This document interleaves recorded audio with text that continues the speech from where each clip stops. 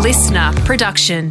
Hi, I'm Nat and Cecelia. And I'm Cecelia Ramsdale. Welcome to the Wellness Collective, a podcast where we invite you to be part of our wellness community to share, learn and live better.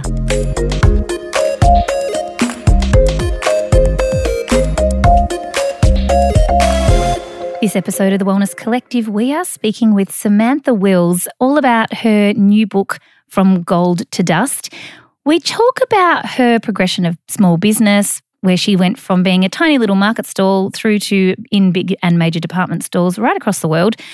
We talk about her success and becoming a apparent overnight success, but also why she decided to quit while she was ahead.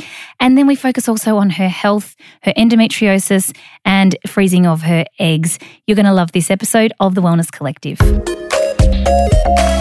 Well, if it isn't Natalie Kringoudis. Right. Hello. Yes, well. In the flesh. It's me. In person. Mm-hmm. Surviving school holidays. Oh, that's good.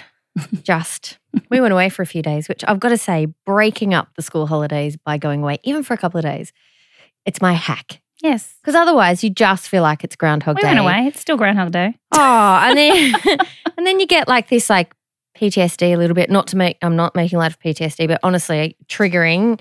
You get triggered by the idea that you're in COVID lockdown and then your kids are around all the time. Yeah. And like, oh, we're back there. But no, it's just school holidays. It's just, and cold and raining. And it's rained a lot. Has it? Yes. It's been cold. Mm. We went camping and it was cold.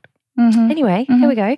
Hey, today we're going to talk to someone who's kind of, and you know a lot about because you've been following for a long time, all about kind of a business growing. And I love this concept of starting a business like from a seed. Yes. Because personally, the idea of taking on a business that's I was like going to say, how else do you start a business? Well, no, that like, and something now, small like, that going can with grow, this? Okay, yes, you know? yes. Like I think that's, for me, that's the only way I could get my head around making anything that was something. Yes. Because I'm saying this because when we were away, we're in a country town and my husband was like, maybe we could open a trampoline centre here. And I was like, yeah. Oh my God, how would you even do that? Why would you even do that? Well, so we can move there. It's really nice. Doesn't have one, but that would be a lot of things to learn.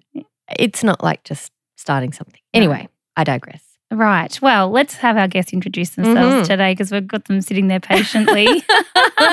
Samantha, thank you for joining us. Do you want to introduce yourself for people who might not know of you? Oh, hi. Thanks, guys. My name is Samantha Wills and I am the founder and creative director of Samantha Wills. I'm very modest and like to name a lot of things after myself, apparently. But I had a jewellery company for 15 years, Samantha Wills Accessories, and decided to close that. I started at 21 on my dining table. Wow. And had that 15 years and closed that at the start of 2019. So I'm technically unemployed, guys. So if you're looking for biz advice, like... Well, I've watched your journey over many years and I remember seeing a quote, I don't know, a little while ago, a couple of years ago, and it was something along the lines of being a 10-year overnight success. And I was like, it totally resonated because people see the shiny version and that's okay, that's fine. But, you know, there's so many wins and fails that come with business that that quote has never left me. But I want to hear a little bit more before we talk about the business side of things. I want to hear a little bit more about your childhood because you've written a book and it talks about lots of things and this is one of the things, but we all come from somewhere. We do. And so I'd love to hear a little bit more about the progression of not just how you got to opening your business, but a little bit about your childhood as well. Yeah, so I'm from Port Macquarie, which is a small town on the mid-north coast of New South Wales, a bit like Summer Bay. And I grew up in the 90s. So I was, in high school in the 90s. And it was at a time before the internet was really a thing, which makes me sound like I'm about 3 million years old. Oh, you know what? Nat and I are very familiar with before the internet. It's fine. What a time. I miss it, actually. I miss it too. And yet having small children and they go, let's Google it. You think, no, you get a book. Yeah. Get out the Britannicas. Yes. Yeah, anyway. So, no, don't feel like you're in a minority there, remembering what the internet was, pre-internet life was like. But yeah, I grew up, I'm an only child, so I grew up, I've always been creative. I remember, I have to credit my parents because when I had my room at home growing up, all the other kids, weren't allowed to put blue tack on their wall or weren't allowed to put posters and things up. My parents were like, you can do any creative things you want in this room. So I'd be painting murals one day, hanging, troll dolls off the ceiling the next. And they really allowed me this creative freedom in there, which, at the time I obviously didn't really think about. But I look at my career now and it's really allowed me to have not a lot of barriers around that thought process. So my parents always had small businesses, but, just very humble small town folk. And, I reference growing up in the 90s because in a small town, all you knew is what you saw. And I saw very, blue collar, hardworking people. And to me, I thought creativity was what you did as a hobby. I didn't even know a creative director was a job or a career path. So I thought I was just destined to have, jobs my whole life and do my creativity as a hobby. Love that. I'm also an only child. I feel you. Are you? Yeah. Apparently we have horns growing out of our head or something. People always are fascinated by it, aren't they? They really fascinated. Are. Did you like growing up as an only child? Look, I just You don't know any different. Well, you don't. But the thing is, I always had kids around and I had parents who I had a really good relationship with and always took me places. So I think I experienced a lot more as an only child than I might have if I'd had a pile of brothers and sisters and there wasn't room for everybody. There you go. Yeah. You? No, I hated it. I would make, other people would make up imaginary friends and I'd make up imaginary brothers and sisters. I begged my parents for an older brother. My mum's like, that ship has sailed. Also, you can't have an older one. You can only have a younger one once you're born. Yeah. That's what she said. Yeah. That is an impossibility, my friend. Oh, that's so cute though. I feel like now as I went into adulthood, I chose my family. So my friends who are long-term friends of mine, I'm like, they're my chosen siblings now. That's how I look at it. Yeah. Definitely. So then how did the business start? Let's just jump ahead of 10 years, 20, 15, how many years? And I guess you tell us, how did that start? Well, when I was 11, Mum put me into beading classes in our local hometown. So I really learnt the basis of jewellery making at 11. And, I'd have jewellery that I'd sell in the playground at school and kind of, always had my finger in the pie of jewellery for some reason. And then I moved to Sydney when I was 20 and just got a normal retail job and then busted my knee pretty badly and couldn't work for 6 weeks. So to pass the time, I was like, I'm just going to make some jewellery to, kind of pass the time as a creative outlet. And started stockpiling this jewellery on the dining room table. So I had like oven trays just, overflowing with kind of these statement earrings. And my friends would come past and my flatmate would come home with friends and be like, oh, can I buy these? Can I buy these? Can you bring this jewellery over to my house and I'll invite my friends over? And kind of this very, like Avon or Nutrimedics parties. It was very much like that. So, this organic kind of party plan business started to grow. And, I'm still working full-time on my retail job, doing this in the night times. Then I started selling down at Bondi Beach Markets, which at the time, in 2003 at this point, was quite a big launch pad for Australian designers. But I definitely didn't see myself, still to me it was a hobby that, I was doing on the side. And then a friend offered me a showroom wall at Australian Fashion Week. And I was like, oh no, it's just a hobby. I can't do that. And so I actually declined the spot. And then this boy that I had a really big crush on at the time came past my market stall one day with his new girlfriend. And I was just devastated. And he kind of looks across the table. He's like, so this is your little hobby you were telling me about. And I was like, I'll show you a hobby and a few more expletives, but I was like, I'll show you this little hobby. And so my mate who had asked about the Fashion Week stand, I said, hey, is that what's still available? Because if it is, I'll take it. And ended up writing $17,000 worth of orders at this Fashion Week show. And, at 22, I'm like, 2-week delivery, 2 weeks, no worries. And then by the end, I was like, holy shit, I've just promised, $17,000 worth of jewelry in 2 weeks. So, quit my real job. And I say that in a very traditional sense and was like, all right, I'm going to throw everything I have at building this business. Amazing. I love that you said real job though. I had that exact conversation with my friend the other day. I said, oh gosh, maybe I need a real job. And she goes, what are you talking about? I'm like, well, you get sick pay and holiday pay and stuff like that and regular hours. And me, I don't know. I just seem to float along and money comes along. I don't know. It's you can't have it both ways. Well, being a creative person, I think, is the crux of it, isn't it? You know, I think it's accepting and understanding that. And I don't think there's been enough conversation in time about that either. Whereas we look at, like you said, the real job as being this, corporate establishment or a 9 to 5. There's a majority of people, not a majority, there's a portion of people that are making it work. More and more. Yeah, exactly. And I think it's just a shift in the way that we look at it. You can still have those things. You just got to put the money away yourself to give yourself the sick pay. No, I'm all right with that. But yes, you're right. Would be nice, wouldn't it? Dear. Also too, Samantha, I love that your driver was the guy. Yes. You know, that you were like, hey, screw you. I'll show you. I'm going to stick my earrings on that wall and show you what I can do. Yeah. No, and I even say in the book, I'm like, it's funny what fuels us, isn't it? Like, we think that, these kind of next steps come in this golden envelope of like, here's the opportunity. I was like, no, they come in like the form of heartbreaks. They come in the form of setbacks and all these things. And, really, like, as much as it hurt, it made me mad. And I was like, and I think the other point to that was, when he's like, so this is your little hobby. I was like, hang on, that's actually how I'm talking about it too. So how am I expecting people to take it seriously if that's my language? So it was a real big kick in the pants to keep moving. I have to take my hat off to someone finding the right time to sell a business. And in the peak of the business, or in, I guess, the height, because you kind of don't know until after the fact. Yes, the top of the hill. But how did you come to that decision? Was there other stuff going on, or you just were like, this is it? Also, how big did it get from Bondi Markets? Yeah, well, so we didn't sell. We decided to close. I decided to close. So it got, I relocated to New York. I was in New York for 10 years. We had product on Sex and the City. We were, through major retail in the States. And I think, as a creative person, it's your lifeblood. You live off that creative energy. And by 2016, so 13 years in at this point, I designed 11,000 pieces of jewelry. Wow. And I think that, there's this little creative flicker in your soul that when that, starts to dim, it's not really an uncommon feeling at that point. I'm like, oh, it's just a creative block. It'll pass. And so I kind of kept pushing. 6 months in, a year in, a year and a half.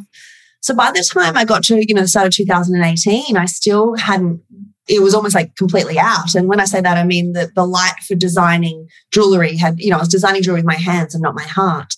And so I, wanted to make some space to, try and work out what was next. And it was only at that time, so it was 2 years of literal inner turmoil of like not feeling like I was just trying to get this creative energy back essentially. And when that wouldn't come back, and so I was like, I went up to an upstate, essentially meditation retreat thing in upstate New York. And I went up there with the view to be like, how do I reharness this energy? And it was up there that I received very, very clear thought that it's like, it's time to close.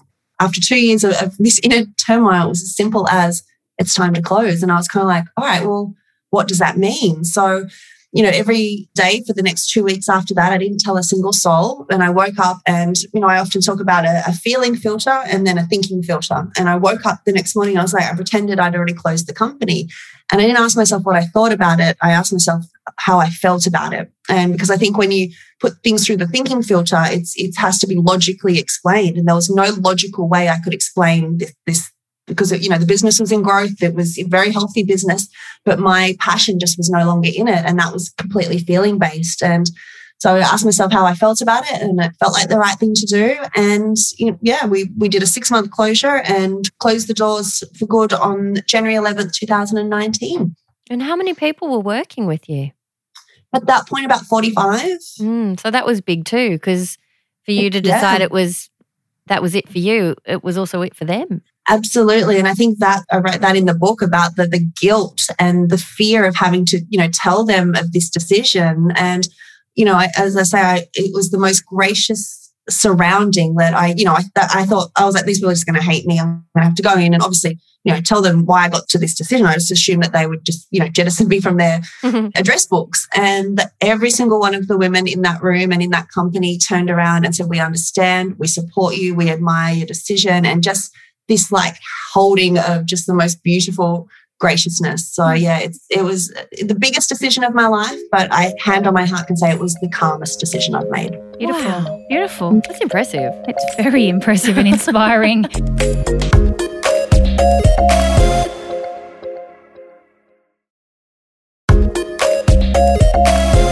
feel like it's a bit weird to sort of change lanes now, but we are going to, I just want to talk a little bit about your health journey. And, you know, you have been very public more recently with your health as a woman, living with endometriosis.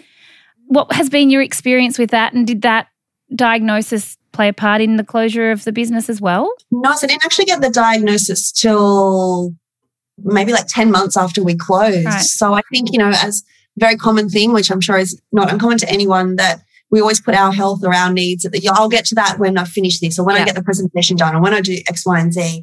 And for me, in 2015, I found out my long-term partner was cheating on me. And so when that relationship broke down, I decided to go off the pill just to give my body a break. And that was really the unearthing of my body not responding how it usually did, or from my memory of, having said that, I'd been on the pill for all of my adult life at this point. So my monthly cycle became much more painful, much more aggressive, and it progressively got worse very, very quickly. And as all good non-medical professionals do, I jump on Google to try and, you know, find it. Get the answer. I don't think it's a self-diagnosis, but, you know, a diagnosis that reflects everything I think that I'm doing right. So it's like, oh, you know, as you get older, this happens. And then this, you know, and I was like, great, it's all normal. And, you know, would numb my body with up to 20 Nurofen at a time, like not at a time, sorry, but like, you know, within close succession to try and keep moving forward. And I got angry at my body. I cursed her. And, you know, every month she's screaming out to me for help. And I didn't even have the empathy with my own body to listen to her. And subsequently found myself, you know, on an operating table, and it was stage 4 endo, and they found 2 fibroids the size of oranges, which is a relief in one way, but then you feel a lot of shame in another for, you know, your body was talking to you the whole time. And I just literally turned my back on her. So I think closing the business finally allowed me to be out of excuses for getting myself into a OBGYN office and seeing what this was. I think it's such a common story as well. And we're all just so often told that our symptoms as women are normal when they're not, you know. But also too, I think even knowing that it's something is still overwhelming. Like, where do you begin? I mean, I've been through how many episodes of The Wellness Collective, and we've talked about all the things, but I know when it comes to my own health, sometimes I think, hang on a minute, I could be doing something, but what something, you know? So yeah, it's hard. You do have to listen, but it's difficult to necessarily put your finger on what the right bit is. Yeah. And I think too, like if you do get to the point of going in to see a medical professional, and especially with endometriosis, I say especially because that's what I've been studying myself, but it's not uncommon. You know, it's 1 in 10 women are affected. There's no cure for it. And there's not a lot of research to date on it. And I think, you know, a lot of women, when I shared it publicly, contacted me and were like I'm talking like thousands of messages, without an exaggeration, thousands of messages of women saying, you know, I went in to see a doctor. They told me, take more Nurofen. They told me, oh, it's probably just a heavy period. Like, so I think once you get to that point, like you say, Cecelia, you go in and you talk to someone and then they dismiss it. And then you're kind of like, all right, well, now what do I do? What now? So yeah, it's really important and powerful that we need to be normalizing it. And I think putting the trust back in ourselves, like, hey, I know something's not right. I'm going to keep pushing till I find it. And one of the things I say in the endo conversation is sharing our resources. Like Dr. Wan in Bondi was my surgeon and she was brilliant. And I'm like, let's share the resources of people that are listening and people that create this safe space for what we're needing. I know, actually, I read something yesterday that because March this year was Endometriosis Awareness Month, but the federal government has just funded 3 new research projects into endo. Yes. So, and that looks like it's going to be really important. Absolutely. And hopefully 3 different, you know, places will come up with a lot more, you know, ideas. I think the key with endo is that women wait too long for a diagnosis, in my experience in clinic. They wait too long and their symptoms are dismissed as being a normal part of a period or a cycle. Yep. And certainly now, like if I reflect back over, I've been treating women's health for 16 years now. It's come a long way, even though it doesn't feel like it has, because we're experiencing this now. I've watched it for 15 years, and at least now we ask why, whereas once upon a time, if that was the way it was, you just would have been prescribed the pill. There was no investigation. And I think the other issue is that we're often seeking help of a GP when we need to speak to we actually need to be speaking to our gynecologist. And we've had this conversation many times. But for those that are maybe newly listening, I think that's a big gap because it's not your GP's job the GP will give you the best solution with the means that they have, but they're not an expert in hormones. So they're not going to sit there and go, oh, let's test your hormones and have a look. And even if they do, they don't necessarily know how to read that. Does it pick it up if you do a hormone test? No, not really. But you can look at, like, there are more advanced tests that are coming through, like a Dutch test, which from an integrative perspective, you would look at how someone's using their hormones, not just what their hormones are doing, which would then, you could pull a few pieces down. You could go, because you can't diagnose endometriosis unless you have a laparoscopy. So the thing is, you can pull some symptoms down and you can go, okay, you've got enough of these for us to go, and often elevated estrogen is a factor. Okay. And so then you can go, all right, I think a laparoscopy is a good idea. But once upon a time, it might take someone 12 years, whereas now I think the average is still a fair amount of time. It's still, up to 8 years that they say. Yeah. And it's also because we probably don't believe even young women when they're experiencing symptoms. But I think the one thing that you can always do is, if you've had symptoms and you have children, or your mother has had symptoms of that, then don't hesitate to really go in and say, there's a family history. I think that's where we fail a bit. Okay, so what treatment then did you get advised to follow? How did you tackle it? Yeah, so I had the lap operation just before COVID hit. And then now I wait. So I'm about to go back for my post-year. I say my uterus is getting her portrait taken once again. So nice. She gets an annual photo session because, there is no cure for it. It is about monitoring it, and depending on what growth rate that you personally have. But in that case, sometimes the pill, like I got the Mirena IUD instead, which is not for everyone. But for me, it changed how I could show up in my life. So that was one treatment method. The pill is also another treatment method, which is often prescribed, and that's how it masks it. So it's a double-edged sword in so many ways. And I think being able to have the transparency of it as a base level is just so powerful. So we need to be allowing our bodies the freedom in some capacity to talk to us about what it needs without it being medicated to mask those things. I think also I would say to patients at that point, sometimes you need a break in the weather as well to collect yourself. Like, how can I've just been through this all of these experiences. I'm exhausted. And then now they're giving me a diagnosis. Now, the thing with that too is it's always been there. That's the thing. We often at the point of diagnosis, we fall apart because it's like you've actually been confirmed. It's like, well, actually just be gentle with yourself because it's actually already been there. Nothing's changed. You just know what it is now. And then looking at the other things that you can do that might be impacting it from an external perspective. But it is difficult because you can't diagnose it unless you actually have a laparoscopy to do that. I just started laughing because I remembered that when I had my daughter, I had a planned Caesar, and while they were doing what they were doing, she said, oh, you've got a bit of endometriosis there. I thought, oh, okay. I forgot about it.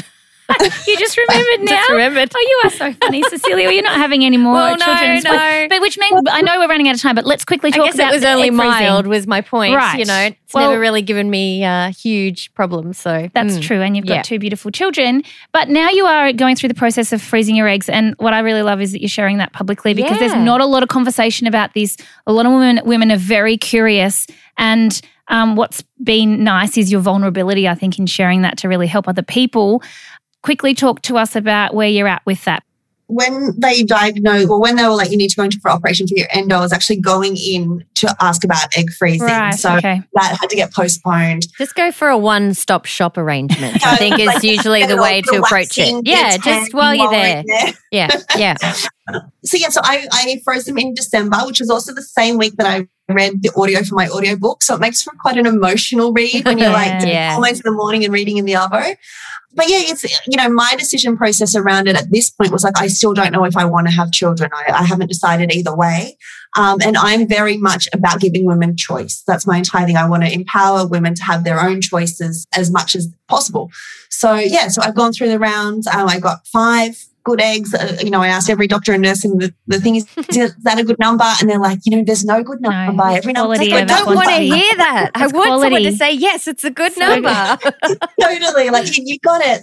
So I wanted to share that. I wanted to share mainly around the factors, at 39, I thought I would know, but I don't. And I know that, if there's something that weighs heavily on you in any way, it also weighs heavily on others. So I just wanted to give voice to that because I hadn't read a lot about it myself where people hadn't made that decision by that age. I think it's important. And I think if you're not sure you want to have children, It's a great thing to do. I deal with women every day that are heartbroken in their late 40s that if they had have done that years before, they wouldn't be in that same position. So I think, absolutely. Before we let you go, a couple of things. I do want to let everyone know where they can find your book, but what's next for you? Is there you're saying you're unemployed? And I'm fairly sure there's this creative streak that needs to be fulfilled. Won't stay like that forever, methinks. No, so, I launched the Samantha Wills Foundation in 2016, but we've just relaunched it this week, actually. So it's now the home to, our online education program, which is an upcoming masterclass. There's a creative workshop on there. So if the book is kind of the story and the journey and the human element, then the foundation is the tangible elements about helping women, specifically women in business and creative entrepreneurs. Spending a lot of time facing that. I love it because in Australia we don't have a lot of this. It's I can rattle off 3 or 4 friends of mine that are in that exact position where they've got a side hustle and all of a sudden it's quite big and it's a lot to manage. So and when it's just you doing all the everythings, totally, it's you can only stretch yourself so far. So well done. So the book is called Of Gold and Dust and available, I'm assuming, at all good bookstores and online. Not the bad ones. Not the bad ones. No. It's available at all majors and online, and we ship internationally through Book Depository as well. Perfect. So everybody will be able to access that. And sweet. I know. It's thank you so much for taking the time to chat with us today. Oh my gosh, thank you guys for providing such an important platform. I think the conversations you facilitate are so needed and so important. So thank you for having me on. Thank you. It's always interesting when you can just fit so much into one episode. There was a lot there. Imagine finding yourself in New York. New York is one of those places, isn't it, where people just find themselves all of a sudden they're selling things to Macy's. What? How awesome, though. But it happens. I know. It's it sounds like a fairy tale, but anyway, amazing. And I love too that opportunities come your way and really the only thing to do is to say yes and then work out how you're going to do it later. No, I love $17,000 worth of things. There's an ex-boyfriend that you want revenge, not revenge, but I'll show you. Love that. Speaking of which, you're going to love this. I had an email before asking me if I, speaking of opportunities, but I'm like, I don't know if I could say yes to this one, whether I could commentate basketball. And I said, I had a bit of a panic attack when I had to do the scoring for the under 10s game once with the arrow that you have to point in different directions and travel. I don't think that's an opportunity I can really take up, but you might be able to do it. I would love to do it. Pass them my way. You'd be amazing. That'd be great fun. I'm a basketball mum of many years now. I don't know how it works. I was like, that's hilarious. I don't think so. Anyway, yes. So Cecelia, I'm really happy to tell you that we have another review. Woo-hoo! Would you like to read it? No, you would like me to. Okay. Well, I did it last time. Well, listen. Go on. They've put a really catchy heading. Oh, I like that. Collecting the wellness. Oh, yes. Oh, look, I feel like we have a marketing strategy on our hands. It's also left by the Mere Mortals podcast. Oh. So it's from one podcaster to another. This is good. I know. Community. So here is what they've said. Please. A long-running and great effort by Nat and Cecelia to bring wellness into everyone's life. Oh, that was a squeaky. Everyone's lives. I particularly enjoyed the episode with Brett Hill. Thought he had some fantastic advice on what to do when hitting rock bottom and how to handle those tough situations that life throws our way. Yeah. There you go. There you go. Good times. Something for everyone. Oh, yes. It's like a bag of mixed lollies. I also love Collective. that Mere Mortal podcast just knew to put 5 stars. That's just one other prerequisite. It really is good. Very, very, very clever people amongst us in our little community.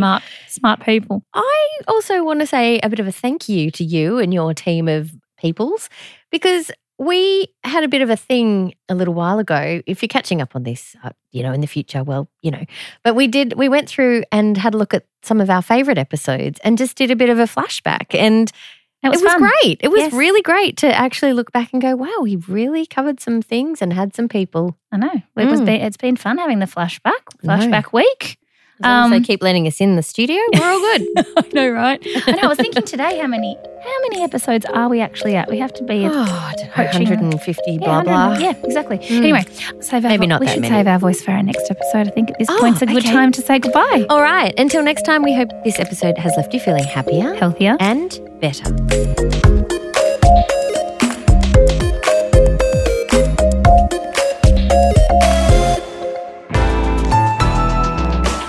Listener.